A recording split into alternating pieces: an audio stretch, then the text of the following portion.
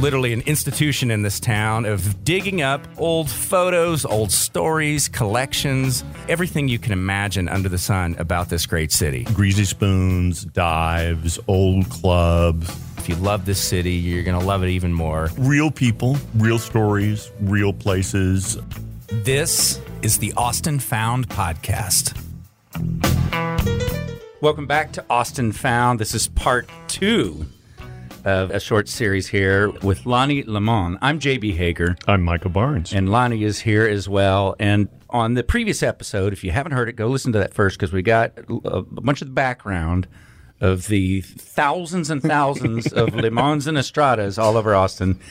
I want to talk more about you, Lonnie, and sort of your path. I know you were maybe one of, if not the first in your family to go to college and going out of state to go to college. I'm definitely not the first, but I'm probably one of a few during my generation. And honestly, I don't know who the first person was to go to college in our family, but I know one of them who had an impact on me, especially when I found out, was my cousin. They call him Big John Lemon, and he's older than my dad. He's passed away now, but he was a football player at the University of Houston.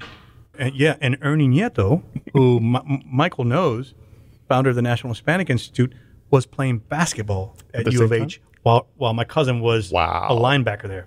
And he said that guy, he had no neck, and when he hit you, he was probably going to break your face mask. And he was also known as a really well-known softball, fast pitch softball player. But, Big John, for being in that era, at that time, it was a big deal for a Hispanic to go to college. And you went to a pretty good school, right? It was okay. Yeah, I went to the University of Notre Dame. So go Irish. I still bleed orange, and I still do the Longhorn sign. So as long as we're not playing the Longhorns, I cheer for the Longhorns. Why Notre Dame? I grew up in East Austin, and obviously my family's been here forever, and you hear UT nonstop. And I went to something at that time at Johnston called the Liberal Arts Academy. And, it was hard. It was hard, but one thing that we had great teachers. And those teachers taught us how to think for ourselves. And they said, if you don't want to go to UT, then find another place to go. I said, well, I don't even know if I want to go to college. And they said, oh, you're going to college. It's just a matter of where.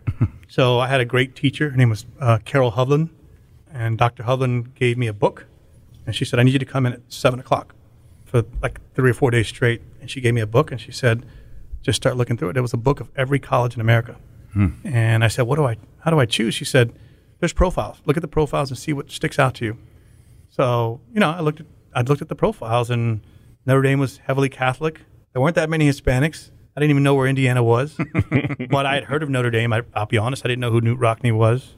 I didn't know much about Notre Dame football, but I've heard about it. And so I thought, okay, it's Catholic. I'll apply there. And then, and I looked at schools in state, like Trinity in San Antonio, and again, that was thanks to Dr. Hovland, who said, hey, that's a great liberal arts education. You should look at that. I would have never known about it had she not taken an interest in me. And at the time, maybe you can paint a picture, like, I'm just a little bit older than you, and I went to Westwood in Northwest Austin. Oh, yeah, I know Westwood, yeah. Johnston did not have a lot of resources. Did not. Up until even when I left, we didn't have a lot of resources. It was probably hard to get out of there, and I say that because I worked with a gentleman who it was a motorsports complex just east of Johnston, and we sat down before it changed to Memorial. We sat down with some people there because we wanted to do some training for kids. One person gets to be the driver in a car, but there's 20 other people that make it work. Yeah.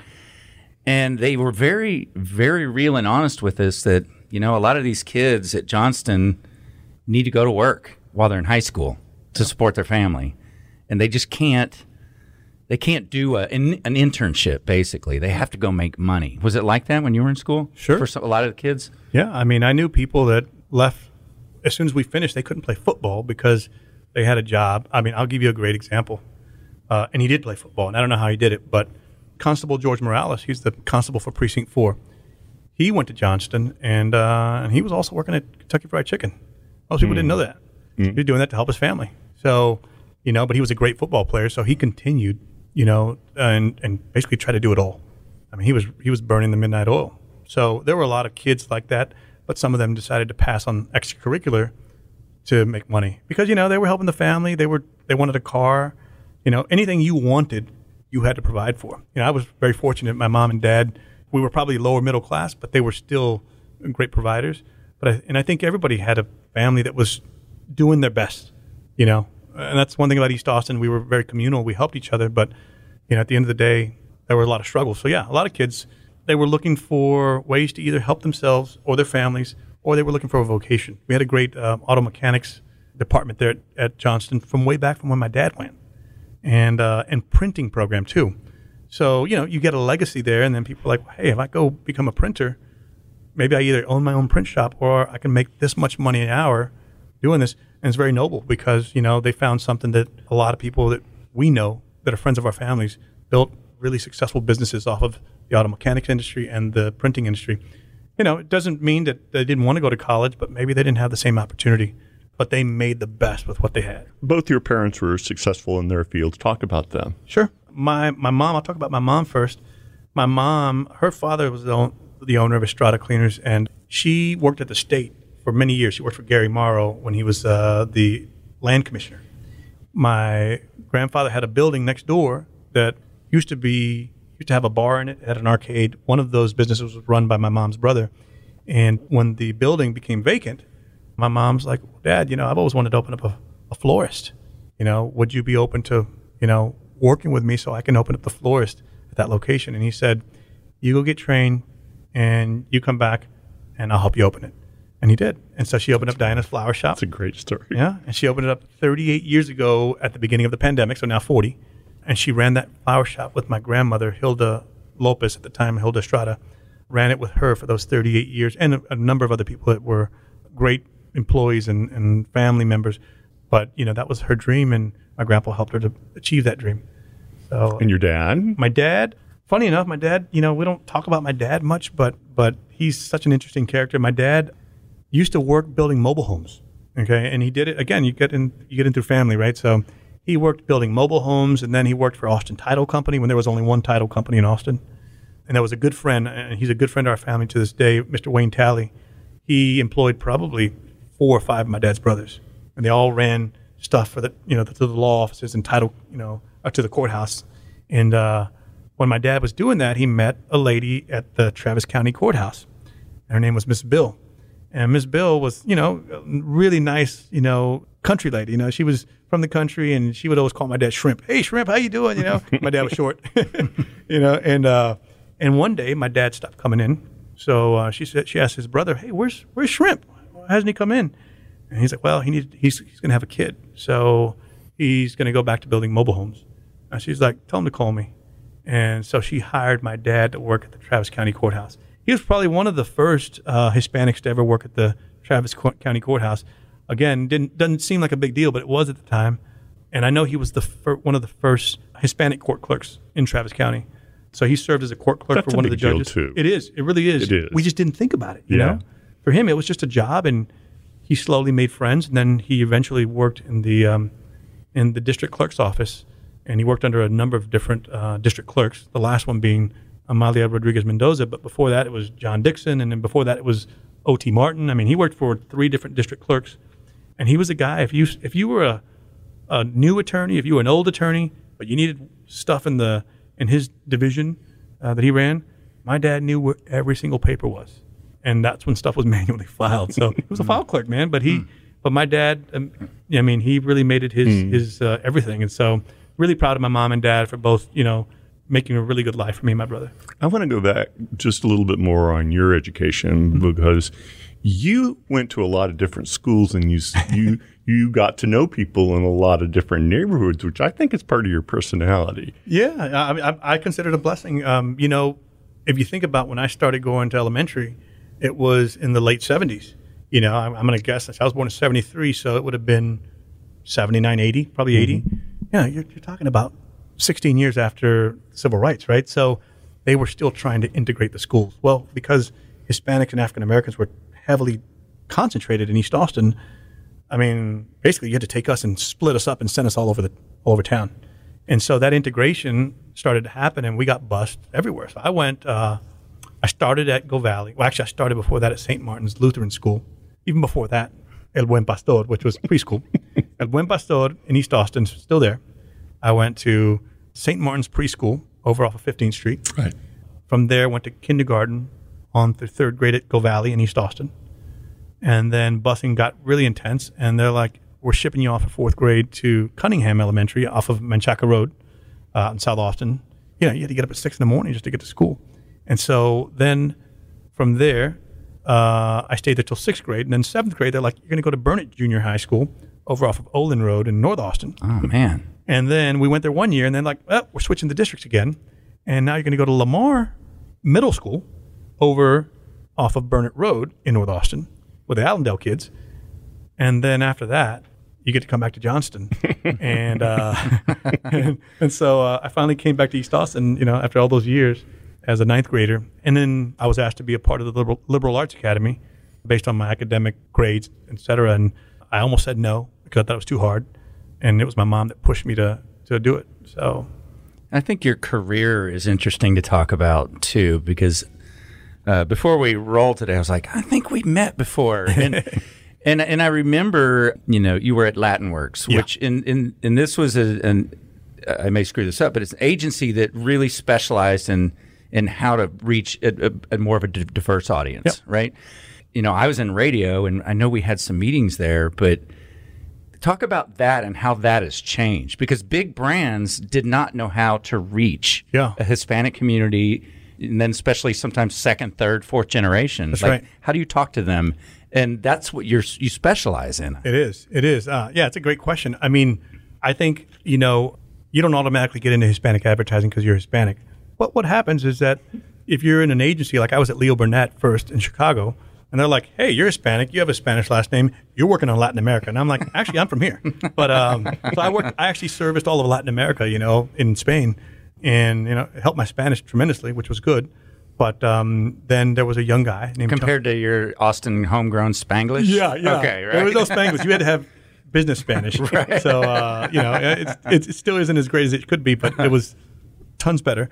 But there was a young guy at the time named Tony Dieste. He was in his 30s. He had started his own agency, and he asked me to come join him because he had a vision for what marketers needed to do to reach people like me, second, third generation, even first generation, who lived kind of in two worlds, you know? Yeah. When you're home, you may speak Spanish, you may speak Spanglish, you may speak English, but your parents might speak Spanish or Spanglish, and you live in this kind of mixed world. And, you know, same thing happened with the Germans, with the Czechs, everybody that came here. But for us, I think it stayed stronger because of the neighborhoods, because of the constant migration, et cetera. So what I do today is I'm a managing director with Dieste, and then actually went from Latin Works to another agency and then Dieste. But when I worked at Latin Works, you know, we worked on great brands, and what we were doing was, I think, on the cutting edge at the time. They still do a lot of cutting edge work. Their agency is now called 30 Year. You know, at that time, we were really bringing in a lot of young kids from UT, from Texas State, from all over, and we were doing tremendous work for big brands. I mean, you name it: Pepsi, Anheuser-Busch, Frito-Lay, Domino's Pizza. What were some of the most common mistakes they were making trying to reach? Translating. Well, not just translating, but dubbing. It wasn't even a mistake. It was just poor marketing. You know, you would have somebody on the client side that would say, look, I don't have a lot of money to do $1 million commercial, or even a $400,000 commercial. That's what it would take to produce it. So they're like, look, take the general market spot. And yes, I know that girl's blonde, and I know that the guy is African-American, but we're going to go ahead and dub it into Spanish. Can we get the lip syncing as close as possible? And I'm like, no. And, you know, in many cases, they made you do it anyway. So, yeah, there were some marketers that kind of stayed in that old school way of thinking. And what they didn't realize is they were just turning off the consumer. The consumer's like... Right. It did more harm than good. Yeah, it did a lot more harm than good. They saw it as better than doing nothing. And I'm like, actually, no, you went backwards. So that's changed. You asked me what's changed. It has evolved 1,000%. You have marketers that are doing it right. McDonald's, AT&T, you know, there are a number of great marketers, especially the car marketers, and now they're looking for insights, and they're looking for what commonalities you have. So not just looking at it demographically, but psychographically. So if I'm talking to you, I'm going to say, well, hey, all three of us love podcasts, you know, but we also all love being outdoors. So that's one tribe I'd like to speak to, and they're not all Hispanic, right? But I may say, but all Hispanics who like those two things, I can cluster them and target them. So if you want demographics, I can give it to you, but built around psychographics. That's a big thing right now, is being more meaningful and impactful with your message. And obviously, if I resonate with you as a brand, you're more likely to, to buy my product or service. I just read that the Spanish-speaking podcasting is on a huge trajectory right now. Major. Yeah. People spend a lot of time in their cars. They were listening to music before, and music is still huge with us, even just, terrestrial radio. But now that you have podcasts and people have smartphones, it's like you give them the content, build it, and they will come. Yeah. And that's what's happening. It's good. Fantastic. It's good for the market. We're talking about a change in your industry, but also, and this is a common theme on this show, the changes in Austin. Sure. And you're a native. You've seen it all. What are some of the trends you've seen? And what is good? What's promising? What's bad? Oh, man. What can we fix? I'll add to that. I just saw not long ago the homes going up around Johnston High. Wild, isn't it? $700,000-$800,000 $1 million homes. $1 million homes, yeah. It's mind blowing elaborate on what's happening in your neighborhood, your old neighborhood. So in East Austin, good, bad, what we can change, et cetera. Look, I think the good is that Austin's always been a creative place. It was a different type of creative place when my dad was growing up. I think we have a creative culture that continues to attract more creative people to the city because they know they can come here and create whatever they want, whether it's a brand, whether it's a podcast, whether it's a clothing line, whatever. And other people are going to pitch in to help them. So that is a positive thing. I love living in a creative city. That's what I loved about New York. But that creative class is also coming in with a little bit of money. And so what has changed is that the creative class wants to live in the city. They don't want to live too far out. And so they want to live in the city. So they said, well, I can't afford Tarrytown. Can't afford Bouldin Creek as much, but I can't afford East Austin. Mm-hmm. So, it happens around the country. The creative class will always find a place that is more affordable. And once they get into a place like East Austin, maybe a little bit of parent money helps and they fix up the house and they don't think they're doing anything bad. And maybe they're not in their mind. But then that drives the property values up because of the way we structure tax and property values in the state of Texas. So, you have a lot of people, like I was telling you before, that are still on fixed incomes. People like my grandma, when she was living there, my Uncle Johnny, he was on retirement. My grandma had Social Security. And so the taxes go up. Something else has got to give. No more new car, no more eating out twice a week. Something gives. And if you have children, it's even worse. So we saw a rapid change. I saw it all happen from the beginning. And, it's a desirable part of town to live in. It's the most gentrified area.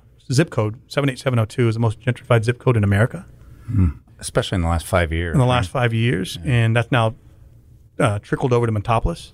So pretty much all of East Austin, whether it was African American or Hispanic East Austin, has changed dramatically, almost becoming unrecognizable to people like myself who are from here, born and raised, and my dad. So you feel a sense of sadness and a sense of loss, almost a sense of loss. The way you lose a loved one, you're like, we've lost this community, even though the community's still there. We're spread out as a diaspora, right? Where it might be in Buda, Kyle, Pflugerville. We're still there. But if we're not in the same place, seeing each other day in and day out, you feel the loss of the place, but not necessarily the people. Well, what you described, they all lived on the same street. Yeah. At one point. Yeah. And I'll add to this because I don't do it as much as I used to, but I was a runner. And if you were a distance runner, you would run the whole trail to the Longhorn Dam to Austin High, right? What most Austinites did not know until recently, the boardwalk helped with that, is that side of Lady Bird Lake before the Longhorn Dam is the most beautiful part by far of Lady Bird Lake. That's right. What do you think when you see all that? Because if I go on a run and I don't see that little Hispanic fruit cart at the end there on Pleasant Valley, I'm going to be bummed. Yeah. We laugh.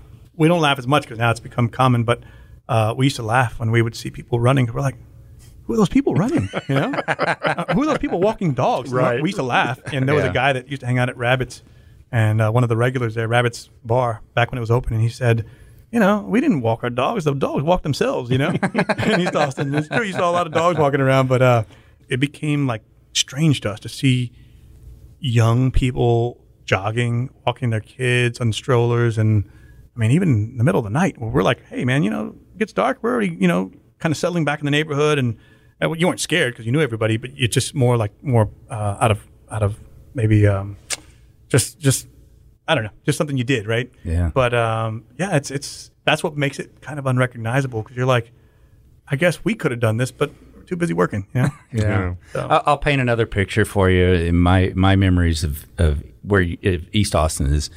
Also, I got really into cycling, and we would do these big group rides down to San Marcos, go east, come back up, and come through your neighborhood, right? Come through East Austin, the heart of East Austin. We'd leave at 8 a.m., come back at noon, 1 o'clock, these long rides, and the smell of barbecue.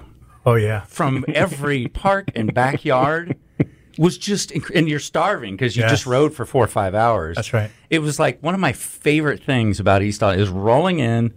It just would hit you like you just wanted to pull over and go, can I join you guys for lunch? I'm dying here. I think you hit the nail on the head. When I'd asked my dad, I said, Dad, what do you miss most about East Austin you knew growing up? And he said, well, he goes, I miss the people. He goes, but man, he goes, we would be all over town working or playing, depending on what age he was. He said, but when we came back to East Austin, he goes, and there were a lot of dirt roads at the time. He goes, when we came back to East Austin, you knew you were home because every person's mom or grandma was making homemade tortillas, homemade beans, and some other type of food, but you could smell, everybody had the windows open. So you walked down this dirt road and you smelled everybody's cooking. Yeah. And it was just the perfect aroma. And he said that was every night because we didn't eat out. So, you knew what everybody was cooking by walking the streets. Oh, I know. I can smell it right now just by remembering it. We're going to have you back sometime, whatever you want to talk about. But I think we could wrap this episode up with this. How are, not just necessarily you, your family, friends, working to preserve what's left? Yeah. Look, I think there are a lot of other people that are doing a lot of great work to preserve. And if you're talking about East Austin specifically or Austin or our family legacy, I don't really know. But East Austin culture, this culture we're talking about. I was telling Michael, I said, there are kids that are probably, and I say kids, they're not kids, adults that are 10 years younger than me, maybe 15 years, that have a lot of heart to preserve what they've learned of East Austin, what they've experienced as East Austinites, and what they want to see for the future. They're doing that by preserving, the car culture that exists that's always been a part of East Austin and South Austin, for that matter. I think there are some people, and I know some of these people personally, that are working really hard to make sure that they're included in toy drives, that they're included in, things that are done at Festival Beach, Fiesta Gardens, or Chicano Park. They're doing a great job of keeping that culture alive for East Austin and for kind of generations to come. I think where the struggle is when you think of East Austin, you think of food too. And a lot of the businesses can't afford to be back in East Austin with rent. So, or their property taxes, the businesses are getting taxed on. Yeah. So you have at one point we could pick 10 restaurants to go eat at on a dime, and now you can't because there are only a few. So, you go out to South Austin, you go out to Buda, Kyle, Lockhart, to find good Tex-Mex or whatever. Give us a couple of the still existing today favorite picks that make you nostalgic. Number one, Joe's Bakery. Oh, yeah. Joe's Bakery in East 7th Street. Been around forever. The Avila family, in this case now the Maciel and Estrada family, that's the daughter and granddaughter that run it with their grandmother and their aunt. So it's 3 names. They continue to keep the great food coming. It's when you go there, you're eating what you might eat at grandma's house or mom's house. Homemade tortillas, homemade carne asada, homemade barbacoa. I mean, everything is homemade. Like every restaurant, there are people that say, that's not my favorite. My favorite is X, but that's my favorite.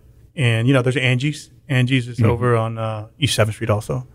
Angie started actually working for another person who used to own Taco Village and started her own restaurant. She has the best puffy tacos and enchiladas, for that matter. She does homemade corn tortillas. So she's still around, and she has great food. You still have more Mexican fare versus Tex-Mex. Los Comales on East 7th Street. Yeah. You've got the Cisco's. Cisco's still serves up. I mean, different owners. It's the grandson now, but still the same feel. Got those great fluffy biscuits. The migas there are great. Still feels the same inside, which is great. And then you got some new stuff. I mean, if you're talking about the old stuff, I'd left out one. Tamale House is there, and it used to be different names. It used to be Mexico Típico, and then the younger generation reopened Tamale House. But, they're still around. I know I'm forgetting probably somebody key. Dan's Hamburgers. I know it's not Mexican food, but Yeah. Dan's has been there since probably the 60s or 70s, and that's where you went to get, to me, one of the best burgers in town. What's fun about making you answer this question is your phone's going to blow up from your family. Why did you mention so-and-so? Oh, I know. And again, I'm probably missing, some very critical restaurants that I'm not naming, but, Joe's Bakery comes to mind. Okay. I want to end on an upbeat note and say I liked what I heard about the young people trying to recover parts of the history. At least they're interested in history. And this is what this Austin Found podcast is all about. My columns are about and so forth. And that's encouraging. Yeah. It may not end up being what they want at a given moment, what of life ever is, but they are paying attention to history in a way that is really encouraging. Yeah, and I would just add to that, Michael, that it's history. I don't know if it's legacy via history. They're trying to keep the legacy that was built. And I think, I look at, there's a young lady, Monica Maldonado. She started up this really cool deal where she's promoting Latino art. So I think history and legacy is being created in different verticals, right? Mm-hmm. Whether it's through the car culture, whether it's through, visual art, whether it's through music, food, and just oral history, just books, writing. I think there are different people that are taking it upon themselves to say, the younger ones, we want to preserve this piece of it. But altogether, it's Can you take over this podcast for us? Because you're better at it than we are. I think I could be a guest as long as I don't talk your ears off. Sorry about that. You can be a guest anytime. I appreciate you anytime. guys. Yeah, this has been a pleasure. Yeah, thank you both. Really cool. Lonnie Limon, thank you. Thank you guys. And thanks for tuning in to Austin Found. Happy trails.